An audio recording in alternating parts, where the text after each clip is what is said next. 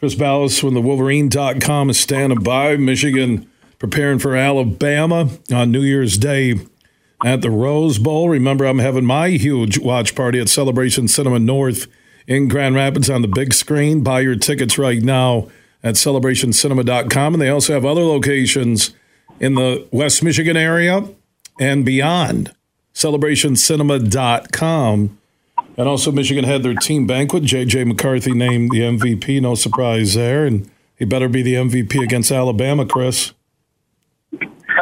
Yeah, I think that's about right. And it was interesting reading the Athletic article today about Big Ten coaches still whining about things. Oh, jeez. Picking Alabama to win. I know, I'm so tired of reading it. And it's almost like they keep moving the goalposts here. They got to beat Alabama to prove that, that it wasn't all about cheating and so on and so forth. Well, I think they kind of proved that here with the last several wins down the stretch, including 2 against top 5 teams or top 10 teams without their coach. So, but I think it is going to be JJ because they don't match up well with Alabama at a lot of positions. You got that elite secondary of Alabama against Michigan receivers who are average to above average as Michigan receivers go. You've got a team that hasn't run the ball particularly well, this Michigan team, on just about anybody this year, with the exception of Nebraska. Even Michigan State shut them down, and they just weren't getting it like they have been the last couple of years and aren't as strong at center.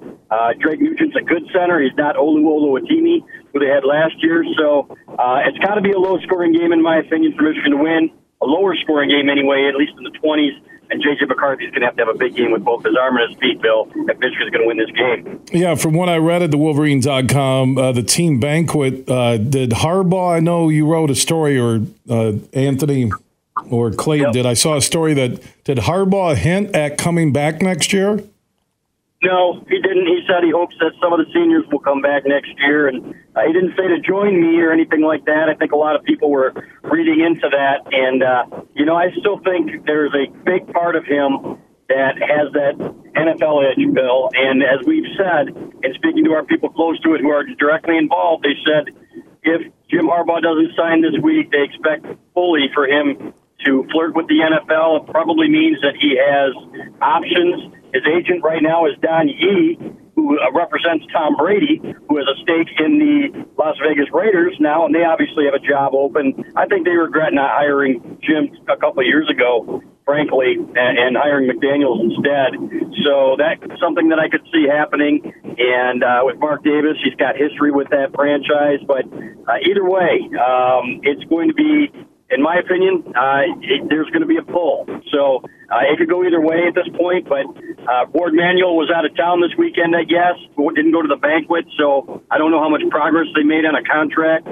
So it's going to be a big week in that respect, not just from a recruiting standpoint with signing day on Wednesday, but what happens to Jim Harbaugh on his contract. Yeah, Bruce Feldman also runs a website, Big Ten Football Coaches ChickenPoll.com.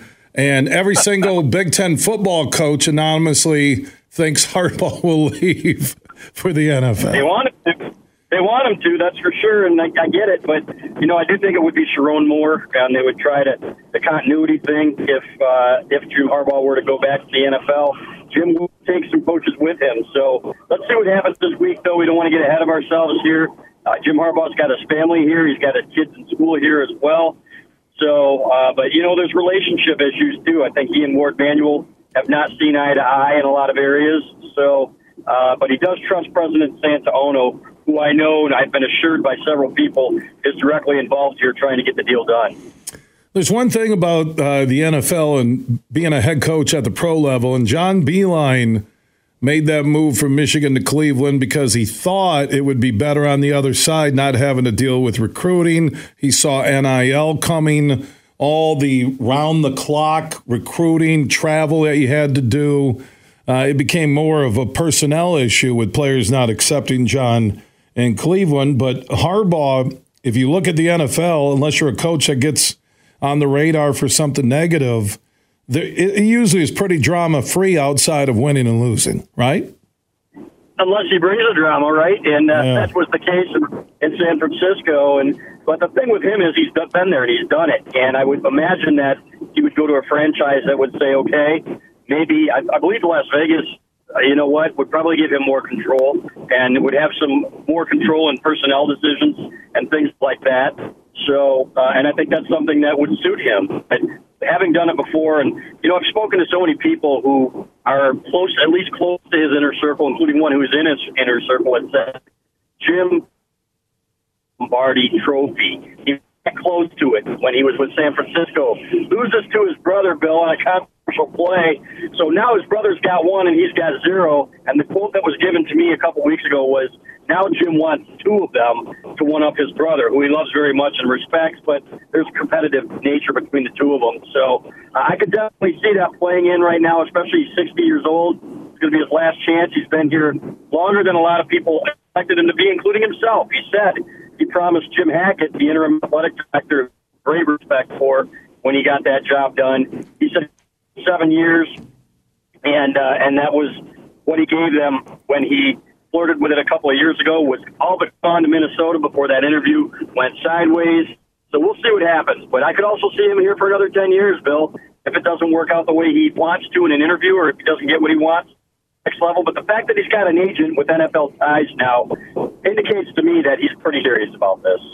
Yeah, I think there's less BS to deal with when you're an NFL coach compared to coaching at the D level or D1 level, big boy football or basketball. We'll see how that plays out. Speaking of Santa Ono, I saw the photo welcoming back Juwan Howard. Ward Manuel moves quickly on the Howard situation. Nothing was there in terms of the report of the altercation, but then Juwan says, well, you have to go to the report when it comes to Sanderson, so there seems to be some lasting animosity there.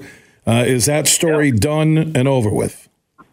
No, I don't think so. Sanderson wasn't there again over the weekend, and some people close to him were posting some things from Indiana. I think his son Jonathan, who's an outstanding player, local kid from Saline, close to Ann Arbor, there put up 51 points the other night. He's a high major recruit. I think he might have been down there on a visit. So I don't know if John Sanderson will come back. I'll be honest, and the fact that he wasn't there for those two games and Juwan said what he said indicates to me that, no, this is not water under the bridge here. And when you fire off an HR report like that against your boss, it's going to be hard to overcome, right? You got to have trust between the head coach and the strength coach. That's the relationship that has to be really, really good. And if you look at the one between Jim Harbaugh and Ben Herbert, for example, his strength coach, one of the best in the business, that's got to be rock solid because those are the guys spending the most time with the players.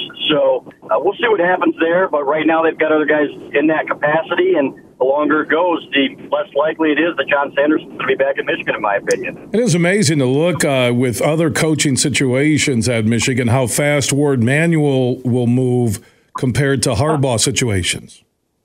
You know what? Yeah, I don't know what to say about that. Supposedly I thought it was supposed to be an external review, and in the statement it said internal review. So I don't know if it was just the athletic department that said, well, okay, we take your word for it. But I think they interviewed a lot of people in that building, and I think there was plenty of fault to go around. We aren't taking sides one way or another. I have great respect for John Sanderson and what he's done. I've spoken to a lot of former parents and players who absolutely love the guy. And, of course, there are a lot of people that love Juwan Howard, too. And it's just one of those things I think that escalated. And, once it gets out into the public, though, it makes it seem like a huge issue. And we've talked many times, right, about how coaches get at each other. Bo Schembechler used to fire Jerry Hanlon weekly, he said. And Jerry Hanlon would come back and say, Bo, you can't fire me today. You fired me last week, but you worked through it. This, however, doesn't seem like it's something that's going to be worked through quickly, and you're right. It was awfully quick, and I think part of it was because Juwan Howard was healthy and ready to return, and they wanted him back on the bench for Saturday. By the way, Michigan 6-5, looking at the Big Ten, looking at Juwan, I would think if they don't make the NCAA tournament again, there are no excuses. I know they can talk about the health, and I'm glad he's doing well, but there's been more drama the last year and a half connected to Juwan than success on the basketball court. We'll see how it plays out. But the Wolverines, like I said, undefeated, I think, or at home, they're 3-2 this year, 6-5 on the season. Chris Balas from theWolverine.com. You can follow everything Michigan athletics there. Also the walk-up to Michigan, Alabama on New Year's Day out in the Rose Bowl. And They'll keep you posted on all the anonymous comments from all the Big Ten football coaches when it comes to Harbaugh. Yeah, what I love is Bruce Feldman from The Athletic and Fox. These coaches can't be brave enough just to say, like, you know what, I'm playing in the Weed Whacker Bowl down in Louisiana, but I think Harbaugh's going to lose to Saban. That's crazy, isn't it? This whole anonymous crap. It shows how weak they are. If I'm a football player on any of these other teams, after how the situation on lead sign stealing was done and handled by coaches and by my own coach, and now this, it makes those programs look weak. It does. It does, especially when they don't come out and say it publicly. If you got something to say, like I always say, you want a bad mouth, they do it to my face, right? Be a man and let's hear it. And they aren't, and it's really them keeping the narrative alive, right? Them and a couple of programs in the Big Ten. I wouldn't doubt it if half those quotes came from two programs in the Big Ten in particular, right? Oh, yeah. So we have heard a piece from ESPN. Yeah. So, it's sad, Bill. Yeah, Tony Soprano once said in one of the great scenes ever in Soprano, there's a reason rats live in the sewer. And that pretty much sums it up. It does. All right. Hey, Chris, man, if I don't talk to you before Christmas, we'll get together after Christmas and look ahead to the Crimson Tide and the Wolverines and the Rose Bowl. Looking forward to it, Bill. Thanks, brother.